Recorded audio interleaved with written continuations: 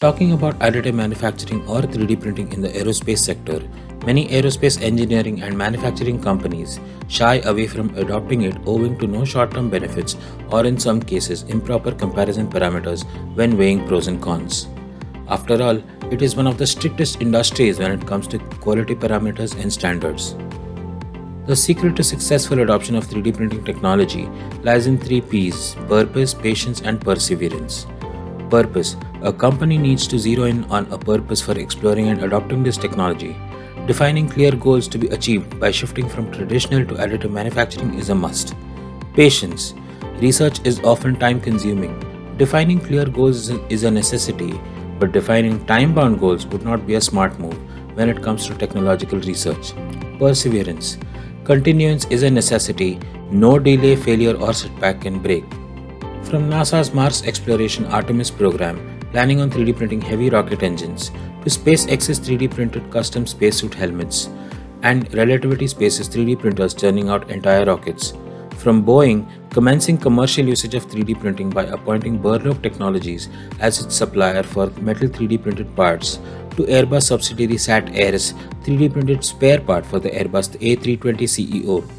Almost all new technological and commercial developments of space tech and aerospace companies in 2020 have one common factor: the use of 3D printing technology beyond the scope of testing and tooling. Even on the local scene, new age space tech startups like Skyroot and Agnikul are relying heavily on 3D printing technology. But that is not how it began for all these companies. They adopted the technology on a research level, applying the 3 Ps for years before reaping its benefits at a commercial level. Even Honeywell Technology Solutions took the plunge, and it took them 7 years to get an FAA certification for their first additively manufactured flight critical part 6 months ago. Welcome to AM Infocast with Aditya Chandavarkar, co-founder of the Indian 3D Printing Network, and me, Abhishek Gokad, marketing head at the Indian 3D Printing Network. Our guest on today's episode is an industry pioneer with almost 34 years of hands-on experience in the aerospace sector, working on aerospace propulsion systems, mechanical systems and components, and additive manufacturing technology. He has worked with some of the biggest names in the industry, including leadership positions at DRDO and multinational companies. Introducing Mr. Vaman Kulkarni, ex-director Aeromechanical, Mechanical Systems and Components, Honeywell Technology Solutions. Mr. Kulkarni played a key role in Honeywell Technology Solutions adopting additive manufacturing and has worked on setting up a state-of-the-art AM facility at Honeywell Bengaluru. Let's get to know the story behind Honeywell's journey of adopting 3D printing technology from his days at Honeywell. Over to you, Aditya. Welcome, Mr. Kulkarni, to this episode of AM Infocast. Thanks, Aditya. It's a privilege to be chatting with you, and it's you've been instrumental in driving the adoption of additive manufacturing in your previous organization and setting up a state-of-art facility as well. Can you share a bit about your AM adoption journey so that the listeners can get a feel of how it happened? Yeah, sure, Aditya. The journey for additive manufacturing in my previous company, that is Honeywell, it started almost more than 7 years back. Typically, we have a technology symposium which happens in Honeywell. As part of that, one of the technological topic was on additive manufacturing. That's where we first started exploring additive manufacturing in India. Of course, globally, a similar thing happened about 6 months back in US. That's where our CEO wanted to establish a setup here in Bangalore. The whole Honeywell started looking at this mainly because of the metal additive manufacturing, which was enabled by many of the new machines which came in, and then how that can be used in the aerospace applications. There were other aerospace industries who were already getting into it, and if you want to be a differentiating competitor in the market, we should adopt this new technology. Keeping that in mind, we started exploring what is happening in the country. We found that there are very, very few metal printing infrastructures in the country. there's an Indo-German company in Ahmedabad. So they had a old machine. And then we had Wipro was just trying to get in. And then GTRE was also trying to get, but none of them had really started printing any of these parts. So that's where we felt that we have to start this journey completely as a fresh in Honeywell. It was not an easy decision to decide on which machines we should buy. We did a lot of search to find which one is the better option here. And then we decided to have an EOS machine. One is a machine, but whether do we have that skills available with the people whom we had? Definitely not. So we have to also start building that skills and the capabilities with the resources in the company. So that was another big task because it has to be more a self-learning journey, which we have to do it. And to tell you the truth, when we started printing first few parts, we used to succeed only 1 in 4. That means out of 4 parts which we print, only 1 used to be successful. So that has been our initial phase of our journey. There is a lot of learning involved in right from selecting the right part which we want to print. And then if you take an existing design and then start printing, it may not be the best way to do it. So we have to convert that into a AM-friendly part, and then also we have to take advantage of additive manufacturing. So we also have to do a lot of design which is very specific for additive. And the third important thing is the finished part may also have to undergo a lot of post-processing, and how to keep that post-processing to the minimum extent. Then, of course, the material which you are looking at may not be possible to print directly, so you may have to choose an alternative material, and then whether the quality of the powder itself. So those are the things which we have to learn and then build. So the capability building and then the training the resources was a big thing. So that's been our initial starting journey. And then of course we have gone through this journey in the last 6 years. We have really, one is building the infrastructure, the state-of-the-art lab, which includes the machines itself, as well as the support infrastructures like the material testing infrastructures, the heat treatment facilities. So it's an integral part of that whole setup, which we have to build. And then, of course, we have to have a trained resources to manage all these things. That's been, in brief, our journey, Aditya. Yeah, that's great to know. But what were the challenges associated with using or adopting AM in your very critical and heavy regulated industry like aerospace, where there's a lot of qualification, there's a lot of critical parts involved? Yeah, that's a great question, Aditya. As I mentioned earlier, the first thing is selecting the right component for this additive manufacturing application. So that's a big task. So the typical question which the industry asks is, what benefits you get out of this part if it is manufactured out of additive manufacturing? Whether it reduces the cost, or are you able to manufacture something which is not possible with the conventional machining? And will it address the timelines what we are looking at? So those are the questions which the industry asks. And as you rightly mentioned, any aerospace component, it has to go through a certification and a qualification process, which is not fully established for the AM manufacturing. So that's another thing which we have to address.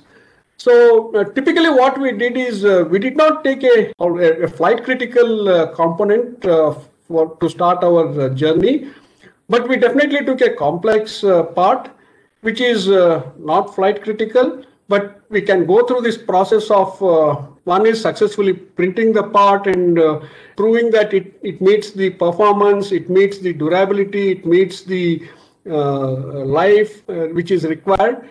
And the second thing is go through the certification process. So that's been our initial thought process. But at the same time, if you say that I will take 9 months to establish whole thing, and we don't get any benefit out of this, then the organization doesn't want to look at it.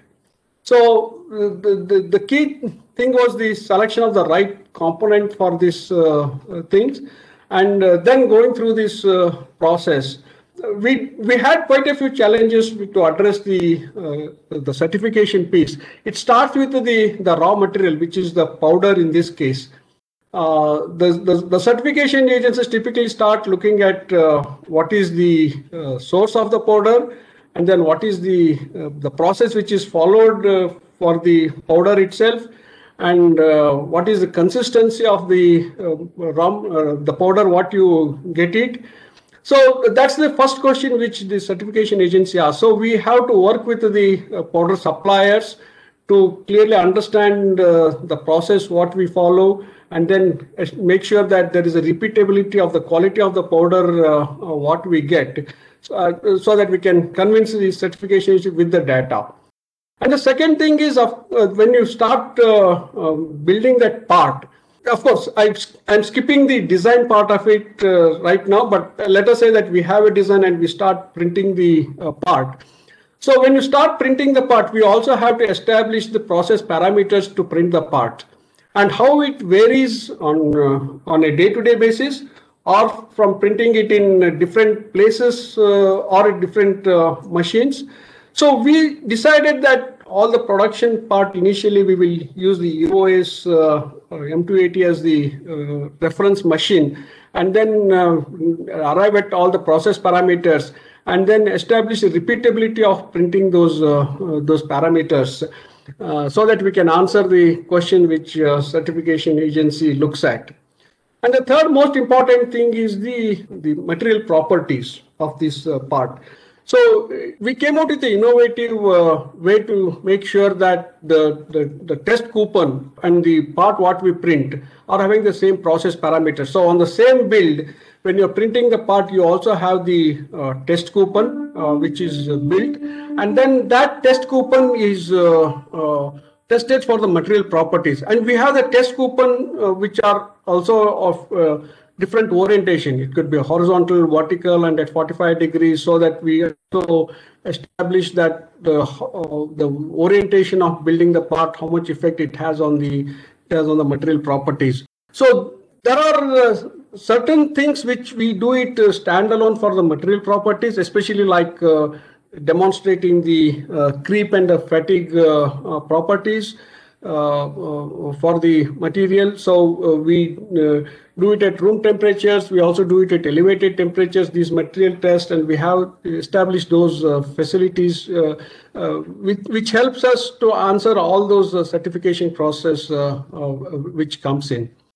The last point is on the post-processing, which is typically required in any additive part. The first question which comes to everybody's mind is the surface finish, what we can get out of additive manufacturing. So for the surface finish piece of it, the minimum things what we established is doing the short pinning of the part as the initial surface finish process. And then there are still questions which the certification agencies were asking regarding some of the blowholes which could be there in the AM part, typical to the casting process. So we have to address that piece of it. So we have to go for a tipping process, although it's still a debatable question whether it is required for all the parts. Is it required only for the critical parts? But as a process of getting that initial certification, we did go through that tipping process so that we can answer those questions, and then subsequently when we go for other parts, we can have comparison between the properties, hipped properties as well as unhipped properties, and whether it can meet. So that is the thought process with which we went ahead, and then we could get the certification agencies on board to clear these parts. So that's been a typical journey. But the most important challenge still remains selecting the right component for additive manufacturing. And then we have to come out with a design for additive to take all the benefits of additive manufacturing. So that plays a very, very key role in choosing the part, Aditya. Yeah, I think that's really informative, and how the process in terms of the part selection and we're looking at various aspects. Moving on to more local issues. So what are the gaps do you think which need to be addressed in India for catalyzing the adoption of AM by OEMs, part owners, design owners, and process owners? Because there's still a gap in terms of adoption in India. Yeah, that's a great question, Aditya. So yeah, definitely in the region, in the country, there are still quite a few gaps which needs to be addressed. I will prioritize more on the bringing a technology awareness of this additive manufacturing with the engineering community. That's the first one which I feel should be done.